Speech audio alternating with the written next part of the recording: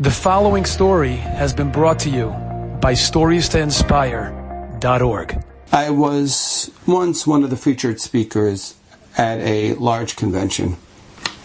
Won't say which one. Toward the close of the convention, over the course of the weekend, it was a weekend, and I spoke many, many times. I and a number of others spoke many, many times about many different things. So at the close, we had a quote-unquote Ask the Rabbi feature. And it was a packed room. I think about 500 people were in the room. And the questions were coming in fast and furious on a whole bunch of different subjects. So one of the questions that came in, and it was on a subject that, I really didn't. So there were two people on the panel, myself and someone else. So when I didn't know, I said, I don't know, I can't really share any insight. Maybe my fellow panelist can, and when he didn't, he would allow me to weigh in if I knew. And then somebody asked a shaila that was not only very contextual, very situational, but it was also, it was really way out of my realm, way out of anything that I could have possibly answered. And I shared with the crowd then a story that had taken place. The story that happened with me. It happened quite a few years ago. If I think back how many years ago, somewhere about 20-something years ago. I woke up one morning, about 6 a.m. I was sleeping, 6 a.m. All of a sudden, I wake up, I open my eyes, and as I opened my eye, I felt like chas v'sholom, there was a knife in my eye. The pain was so intense, it was so incredible, it was so strong. I was shaking, trembling for 5 minutes. Could not get a hold of myself, but felt like chas v'sholom there was a knife in my eye. I don't know what to do with myself. I couldn't catch my breath. Forget about falling back asleep. That was over. But I could not catch my breath. Didn't know what to do. Okay, I was in Kollel in those years. I was davening at the Kollel. I went to the Kollel davening at, I think we started then 7:15, 7:30, whatever it was. And this was out of town. So at the davening, it's a community kollel, so there'd be many people from the town. There were many, many doctors there. And after davening, I went over to one of them, who was a pediatrician, a very competent physician. And I asked him, I said, Joel, do you mind looking at my eye? Look at this thing. It looks terrible. So much pain. I had so much pain this morning when I woke up.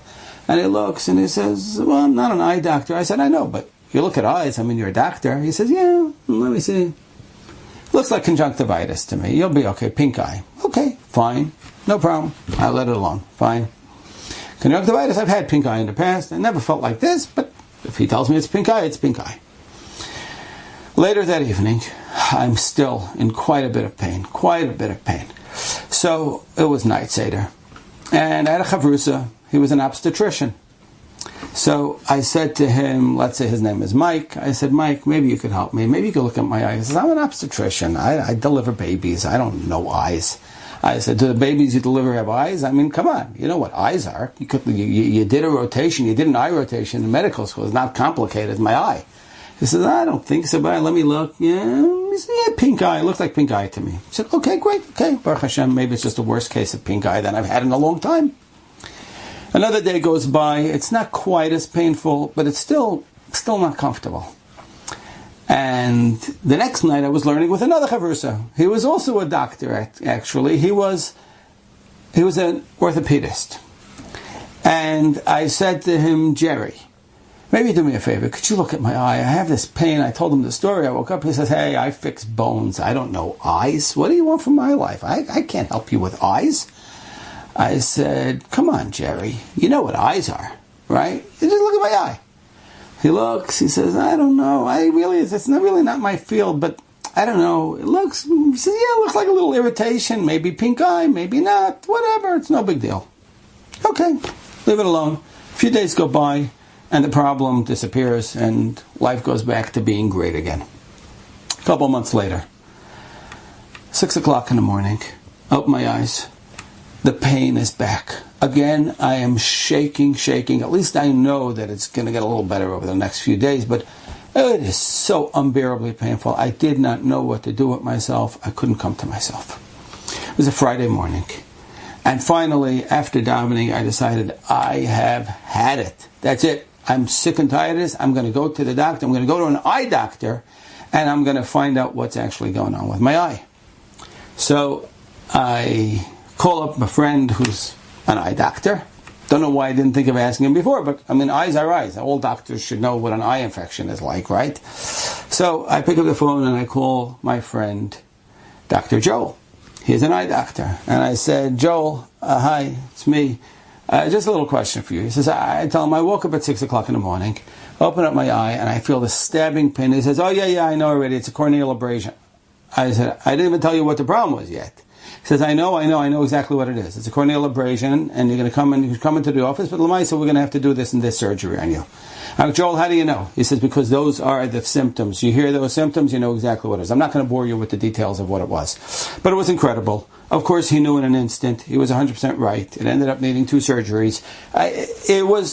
But the incredible thing was that all this time, I'm going to somebody because he's called a doctor. So he's a doctor. Guess what? The orthopedist fixed my bones on a few occasions. He set my kids' broken arms on more than one occasion, right? And the pediatrician, he diagnosed many an ear infection and did it well. And the obstetrician never delivered any of our babies, but he delivered a couple of thousand other people's babies. So they all were very competent at what they were doing, and they were all doctors. But he was an eye doctor. And an eye doctor is an expert on eyes. So what I shared with this person who asked that question was, I said, it's not enough to just ask a rabbi. You can't just ask a rabbi. You can't just ask a rav. You can't just ask a Talmid Chacham. You got to know who you're asking, and you got to know what you're asking. You got to know what you're asking, and then you have to know who to ask. And by that I don't mean shop around, but what I mean is that certain Rabbanim have expertise in certain shilas, and other Rabbanim have expertise in other shilas. There's multiple layers of smicha. There's smicha on Yeridea, there's smicha on Choshen Mishpat, there's smicha on Hilchas Shabbos.